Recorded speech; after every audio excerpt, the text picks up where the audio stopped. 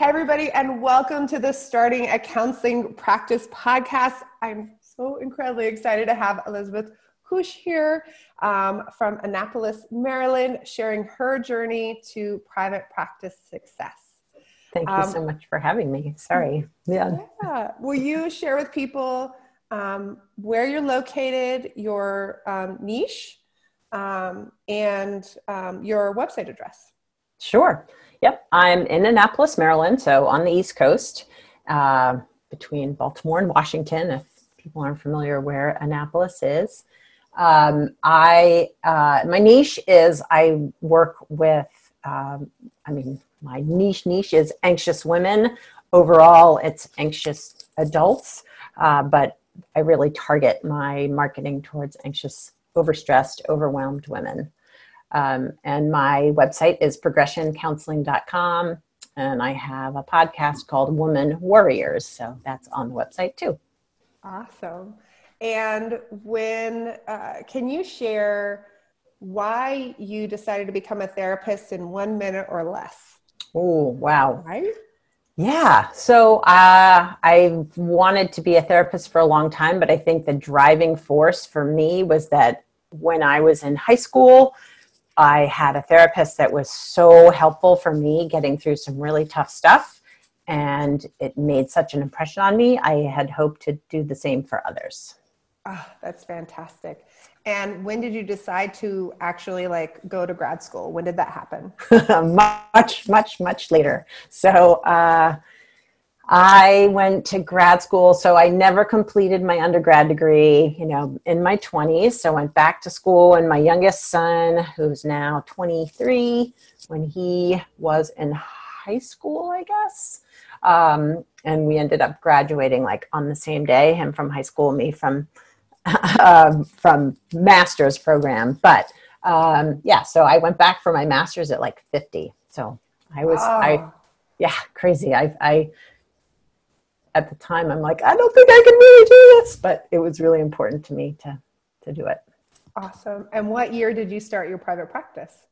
Pretty much right away. So as soon as I graduated from, I was 53 when I got my master's, and I had a mentor, but also supervisor who was in private practice.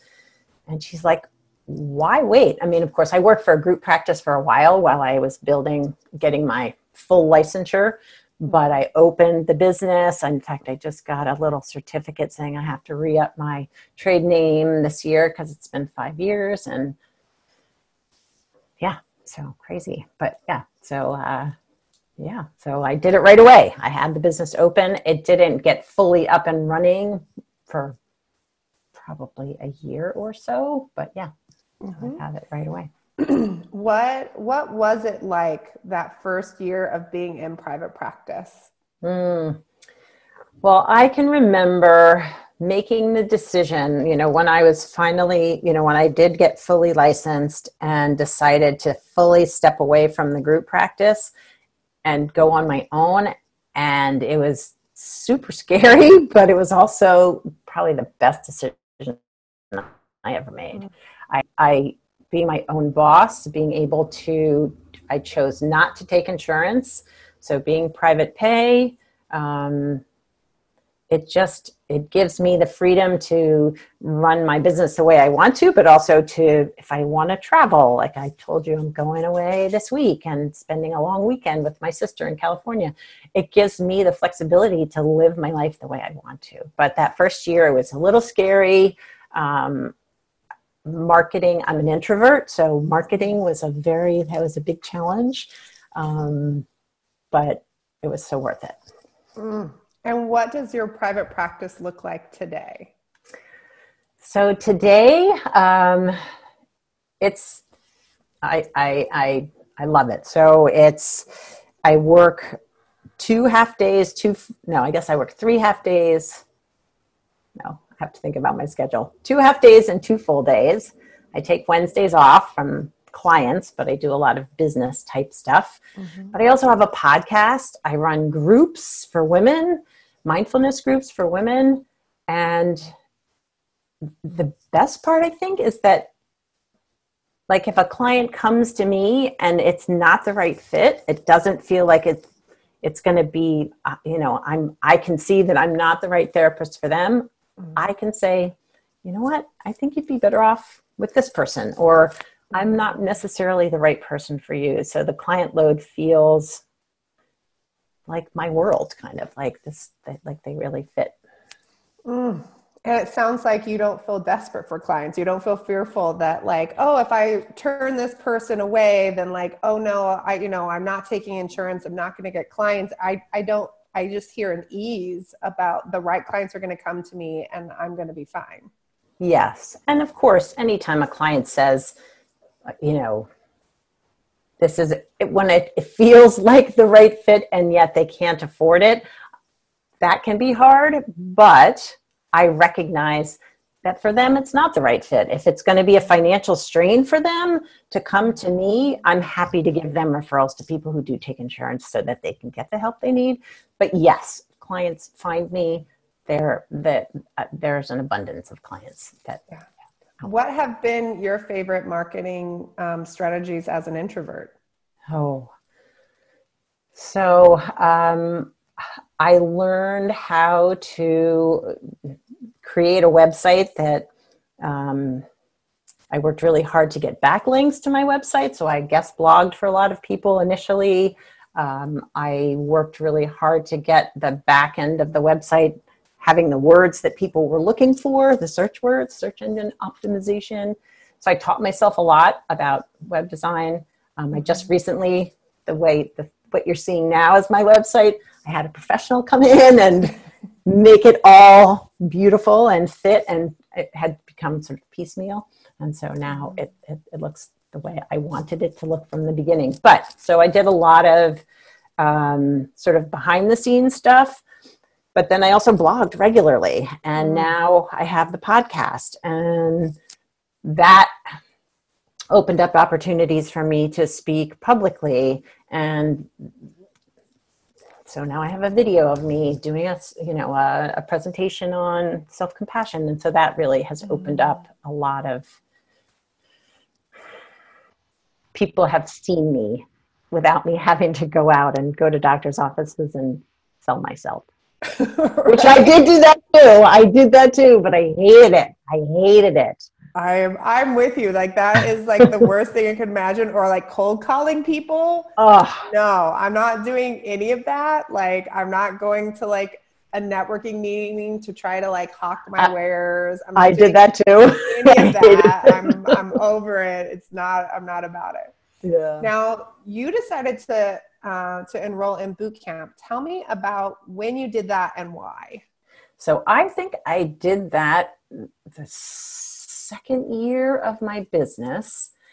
And I recognized that like the business side of things, I really didn't know anything about. And it wasn't something I felt comfortable teaching myself because I have, like a lot of people out there, my money story is so complicated and gets in the way of all this stuff. So doing boot camp really helped me figure out like, how much do I need to be saving? How do I budget? How do I know how much to charge? Like, how do I evaluate like what I should be charging, which I still think I'm a little undervalued there, but whatever, we're getting there. But that was really the primary goal for me was. And then, there's so much other stuff with boot camp that it was helpful for me there too, as far as figuring out how to market as an introvert and how to really get my message out there in a way that reaches my ideal client. And as an introvert going into something that is kind of community oriented, like boot camp, how did you manage that piece? That's a great question. So I think I may have a little bit of like the highly sensitive person's traits as well. So I get overwhelmed easily, but I just would, because what's so great about boot camp for me was that like each unit is almost self-contained. And so I would sort of step into the units that felt relevant to me in those periods of time throughout. And I still go back to them.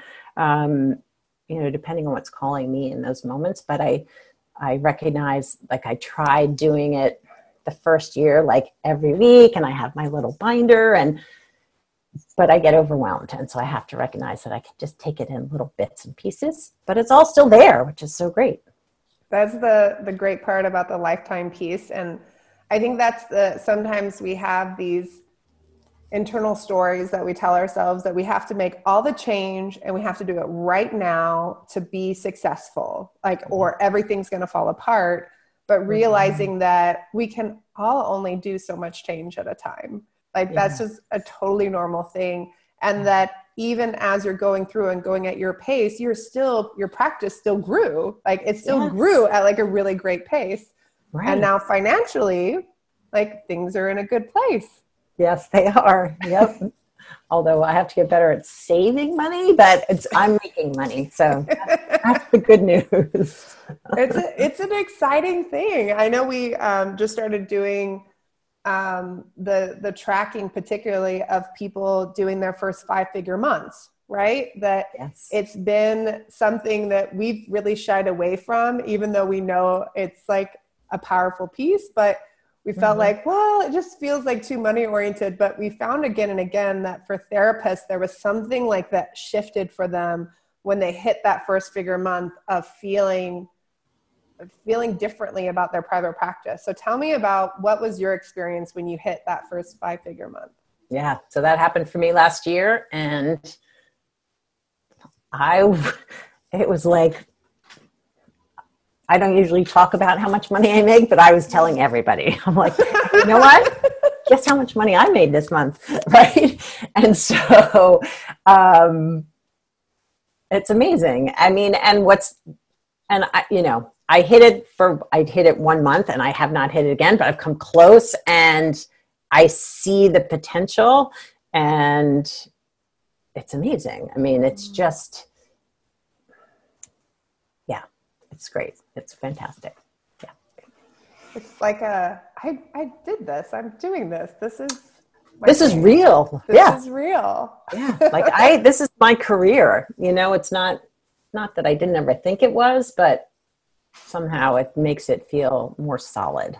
This is the thing that's going to sustain me. Yeah. And what advice would you have for other maybe even other people like you who went back to school later in life and they're trying to figure out whether or when to go into private practice? What advice would you have for them? Yeah. Well, one, it's never too late. I mean, I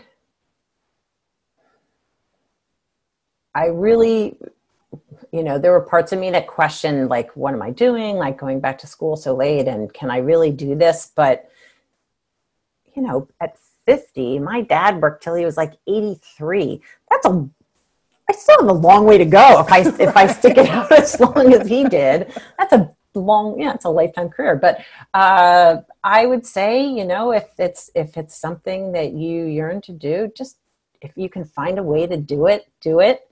Going back to school feels really hard, but once you step your foot in the door, you find people of like minds and in the same, somewhere on the journey that you can connect with too. And private practice, if I have a friend who has been toying with private practice, she's older than me. And she's like, yeah, but I only have a couple of years left. And I'm like, but do you want to spend those years? Because where she is right now, she's not happy. I'm like, why? I don't know. To me, it's worth it. It's worth stepping into the private practice journey. It's worth going back to school. If this is what your calling is this is what you feel you need to do. I love it. And for people that are listening to this and they're trying to determine whether they should do boot camp, what advice would you have for someone who is just maybe a year in, has a funky money story, and is trying to decide, is this worth the investment? This is a lot of money. I don't know if this is the right time. I don't know if this is the right investment. What advice would you have for them? This is going to sound weird, but to me, what I have learned is that you actually have to make an investment to make money. That we can't know it all. We can't have all the pieces. You can't be a great therapist, a great business owner, a great money person. Like there's stuff that I'm just not good at. And this has really helped me, but the investment was so worth it. Again, because like I go back to the modules when I'm feeling stuck in a place where I'm not sure if I'm really focused in the right direction. And it really helps me. Well, and two, the support, just that you can reach out and post a question out there and have people right there willing to step up and offer advice, suggestions, help. But yeah, it's really been a worthwhile investment for me. So I would say go for it. There's payment plans. You can do it. It doesn't have to be too hard. Yeah. Awesome. Well, Elizabeth, thank you so much for taking time out of your busy practice. Check out Elizabeth at progressivecounseling.com in Annapolis. And more importantly, you're listening maybe to this on a podcast. Check out her podcast. Yes. Say it again so that it's like the worrisome woman. It's worrisome woman.